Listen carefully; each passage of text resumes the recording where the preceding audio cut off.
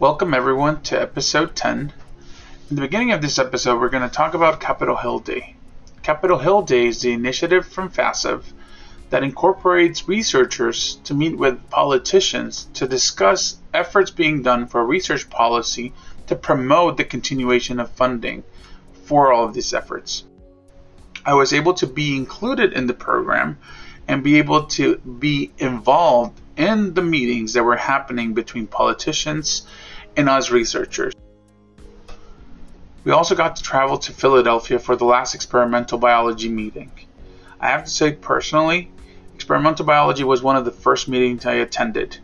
It allowed me the opportunity to understand how to network, how to show my science while also having fun with other people, having personal connections with other researchers that were doing similar things to what I wanted to do, to grow my network, to be able to actually show what I've been doing productivity-wise.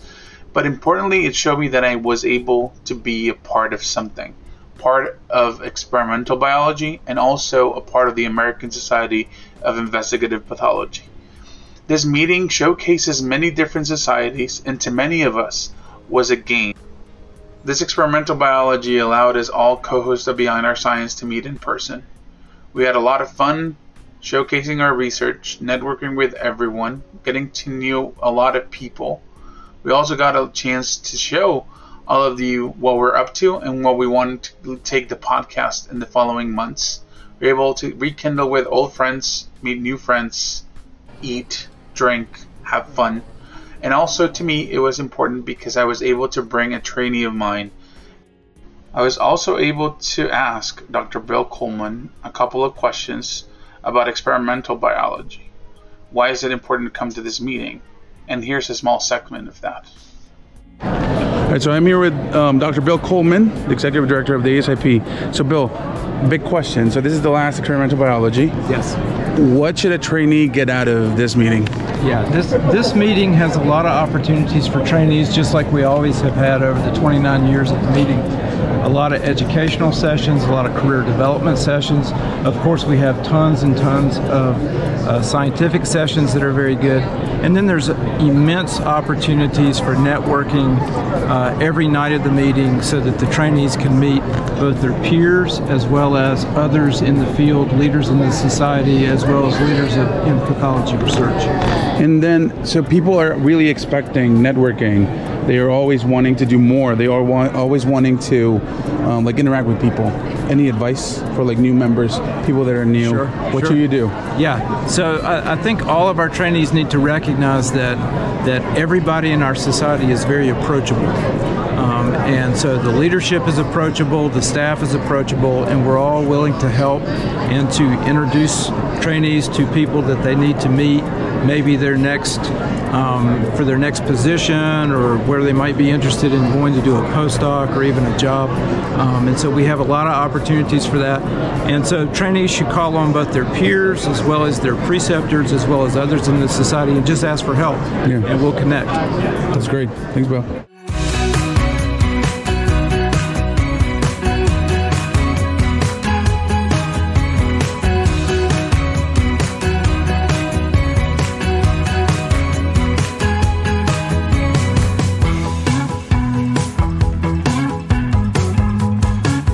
I'm looking forward to being with all you beautiful people. My goal is to find somebody to edit my R1. I'm looking forward to networking and meeting people.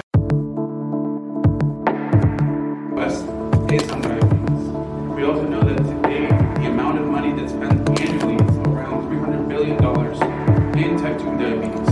However, the NIH has only funded 1,830 projects.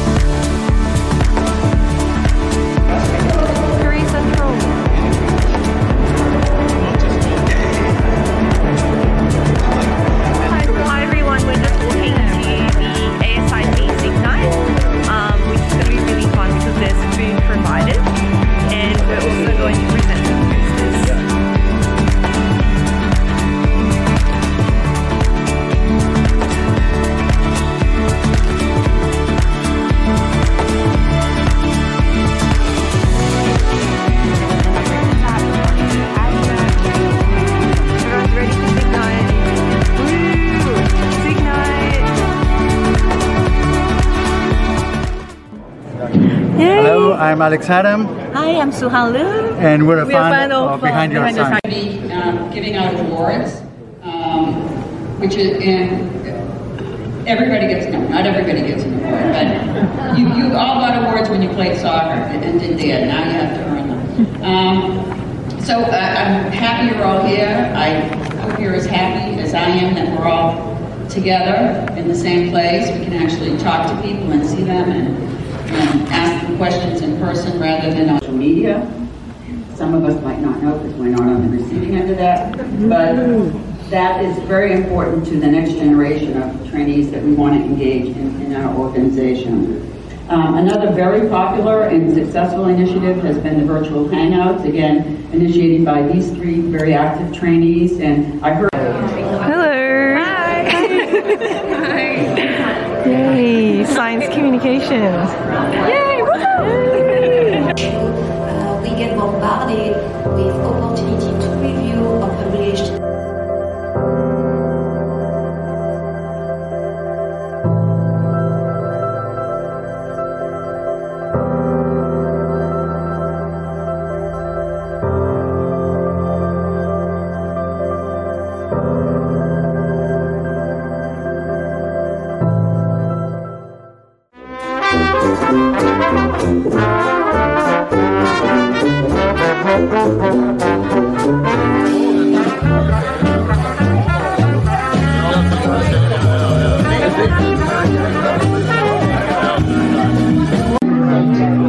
But shining at night.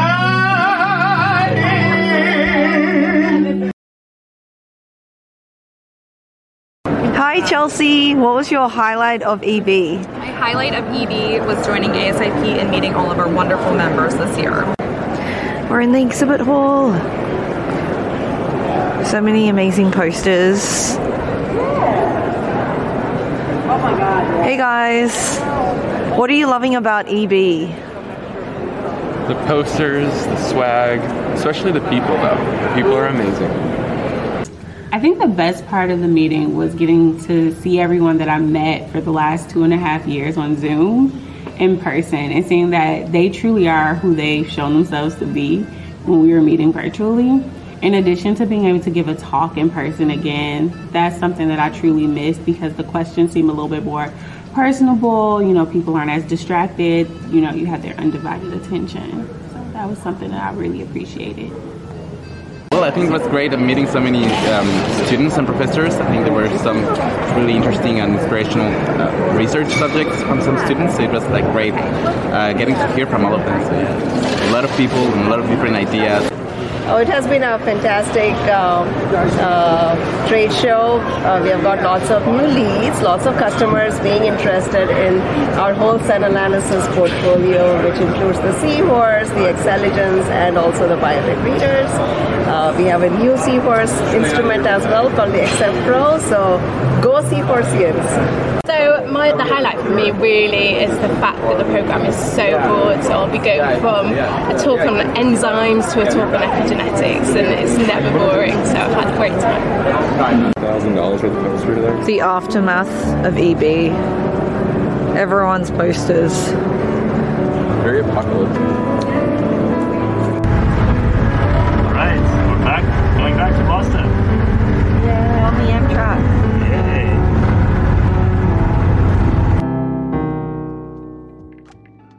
All right, welcome back, everyone. Thanks for joining us for episode 10. We are very happy to be here. How are you guys? I'm good. I'm excited. Yeah, it's good to be back again. It feels like it's been a while, and it's great to catch up with you all. Yeah, it's exciting after seeing each other in person at EB, but it's been a while. So we have been diligent about what we're going to present to you guys. And one of the most important initiatives, and we talked about it a little bit in that previous clip, was Capitol Hill. So this is the second year, I think, that we've been somehow involved in Capitol Hill. This year, we had the pleasure to actually be in the actual interviews and the interactions.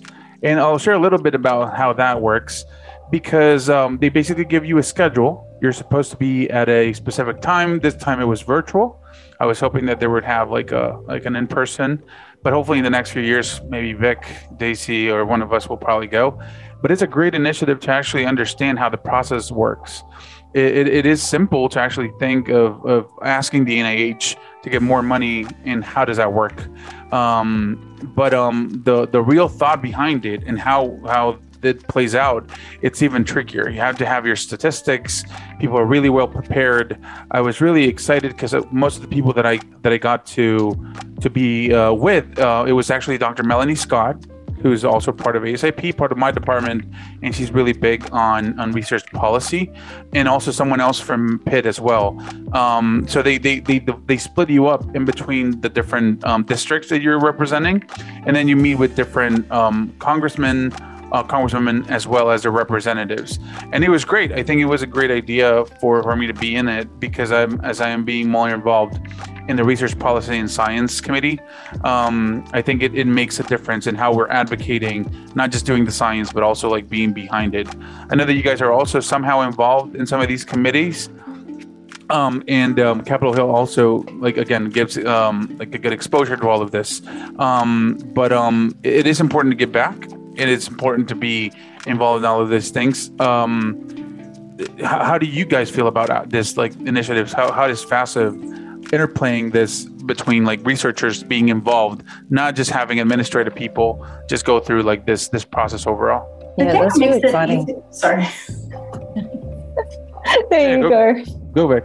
Okay. I think it makes it easier for scientists to understand the complications that come with policy change, because it's easy for us to complain and be like, oh, they should just know that we need more money for translational research. But if the general audience doesn't understand what translational research is, then they're not going to put taxpayer dollars to it, which I think sounds right. Like, we all want to know where our money goes, and this is our way as scientists and as like science advocates to be able to get money to the right locations, which is to research for us. I mean, yeah, I completely agree. I think it's really important to be super transparent about where the taxpayers' money is going, in terms of what sort of research is being funded and how important that research is. And that's where all the statistics come into play, because a lot of the diseases we're studying are actually some of the leading causes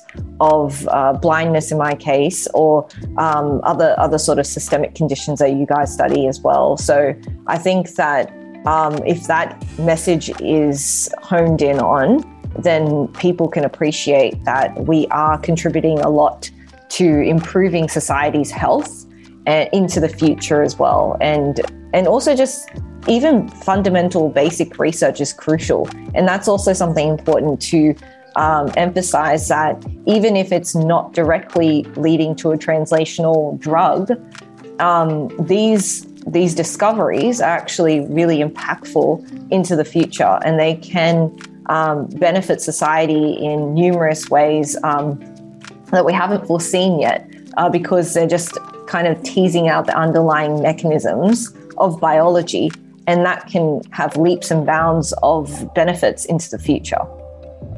Yeah. I'm glad you brought that up, because basic science is the building blocks and it often gets overlooked. So that is a really important point. I think the NIH is also very aware of this, and what they are trying to structure is, as we build upon like bench to bedside, the idea is to actually have more collaborations between all of these different building blocks of research. So the idea of having translational people with only uniquely basic science people that work in the nitty gritty of this molecular mechanisms is also impactful on the amount of money that we can get, because if the mechanisms are solved and the people that are able to take it to the bedside are able to do so, then the money will come in, because it makes an effort to actually build those bridges in between. And on to the exciting portion of our episode, which is a vlog of our experiences at Experimental Biology, which was actually the final Experimental Biology, or EB, ever. So it was kind of a bittersweet moment for all of us, especially for some of us who this was our first ever EB, which was mine. and Vix. So yeah, I think this guy. Yeah. This was your first EB? First and last. Oh. Yeah. Okay. So it was sad. It was sad that it's not going to happen anymore. But we're excited for other meetings to come. But it was just nice to see all these different societies come together. And I think the really exciting thing was that we got to meet all these people in person that we had interacted with so much over the virtual space, especially throughout the pandemic, because that's when I got really more heavily involved in a lot of the ACIP activities. And we started the Behind Our Science podcast, finally got to meet Vic and Roberto in person.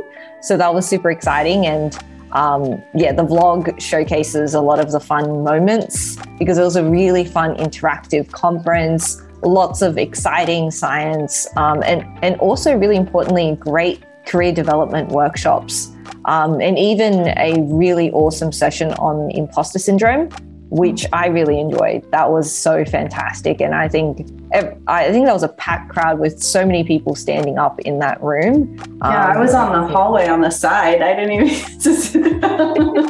Yeah, so that was really fun. How did you guys find EB?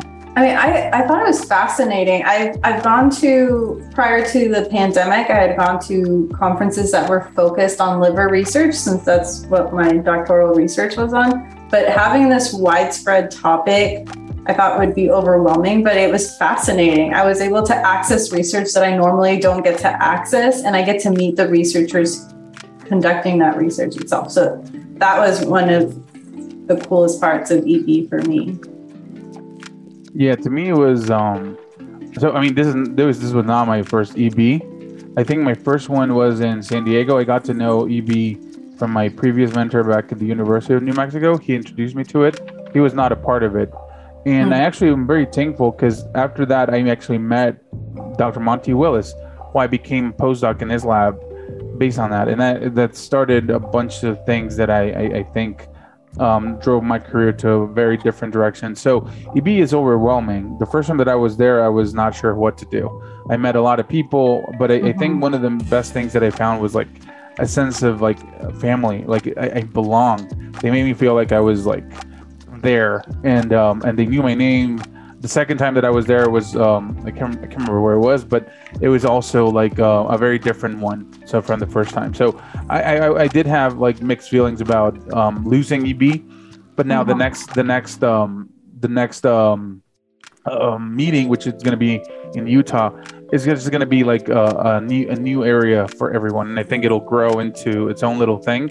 But it is a hard thing to actually miss it, because I believe people really enjoyed having other sessions from the American Anatomist Association, American Physiology Society. When there was nothing that you actually really found appealing, you could have gone to like other sessions that were like equally interesting. So I think it was something that had to be done. Like it had to end at some point, but it was nice for the meantime. Yeah, no, that is true. The access to other societies was also really important. I think what I took the most out of EB though was how welcoming at least ACIP was. So I could bring my full self to my research presentation, like oral or poster, and it was a welcoming environment within the society. And I'll talk all the wonderful things of ACIP anytime, because they have been such a trainee forward and supportive group. But I think that welcoming experience or inclusive experience isn't commonly felt by trainees. So that's what I took the most out of EB, and I hope to find it again at future meetings that I attend. What did y'all take, or what would you say you take out of EB to hope to find again? Yeah, I completely agree with that. I feel so welcome, and you guys hit all the right words with belonging and feeling welcome, because I do think that ACIP really makes us feel like a family, and that was mentioned actually in the sessions, how ACIP always kind of incorporates a lot of that inclusivity and just makes us feel like they know our names and who we are and stuff like that. And I really, really like that. And everyone is like, no matter what level of career you're at, career stage you're at, they're always welcoming, kind of coming up to you, to your poster. Senior PIs are coming up to me, asking questions and really being interested in my poster. So I really like that. And I think they're just super supportive of trainees, as Vic mentioned. And I think that's one amazing aspect of being part of ASIP is, like, I believe that it has really significantly helped me advance in my career development, just being part of ASIP and learning all these skills and getting engaged, because they're always looking to get trainees involved in committees. Whereas there are some societies that they typically have more senior members of their society as part of the committees, whereas you can pretty much start as a trainee and get involved in a committee. So I really like that, and they're super supportive of all our new ideas. If we have a proposal for a career development workshop, they'll take that on board and they'll run with it. And our ASIP training hangouts, for example, like it was so great to have that started in the pandemic, because it brought everyone together, and it was a means for us to sort of, engage and just make sure that we weren't going too crazy during the pandemic, because we could all sort of talk to each other and kind of share all our experiences. Yeah, that's on point. That's exactly what EB gives us, and I think the approachability of the people is on point. I've actually, when I was submitting a K-99, I didn't know that I needed letters of support besides the normal letters of support. So I think I asked Jonathan Holmeister, Cecilia Yates, and Gregory Sangales the same day. I asked them the same day, I need a letter. They all replied. So that tells a lot about how they interact with the trainees. They didn't know me that well. Like, I mean, I've grown into the society as a trainee, from coming as like a master's degree student to like a postdoc, and then now faculty. So I've seen the whole realm of things that you can actually get out of all these folks. And I think it's something that it's difficult to grasp, because I'm part of other societies as well, and I don't see it as easily. So it'll be missed, but I think it'll evolve into something very different, but equally exciting and supportive. So we're pretty excited about those things. So guys, enjoy the rest of the episode. We have a couple of blogs. Vic has some highlights from the Histochemical Society. There's also some announcements and some grants coming up from as well as from the Histochemical Society. And we have a couple of exciting episodes in the next couple following months. So stay tuned. We have a very exciting webinar coming up that is sponsored by the Histochemical Society, ASIP, and ASMB. And it will be called Career Options in Science, Industry versus Academia. It will be on Wednesday, July 27th at noon Eastern Standard Time. So please register. Head to the website, the Histochemical Society website, and you'll be able to find the link to register.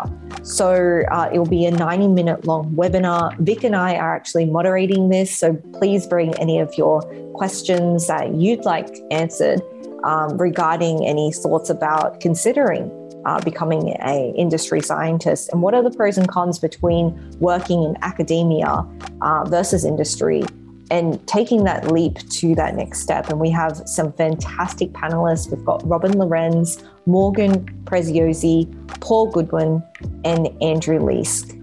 So please register, and we'll see you in that webinar.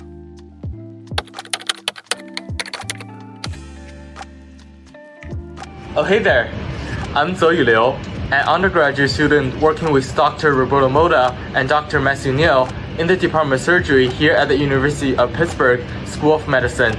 On July 20th at noon, I'll be giving a talk as part of the ASIP Young Investigator Keynote Seminar Series on knockdown of HMGB1, decreased hypoglycemia, and increased glucose sensitivity in type 2 diabetes. We will be honored to have you joining the meetings, and we look forward to hearing your thoughts and your comments. I'll see you there. Bye for now.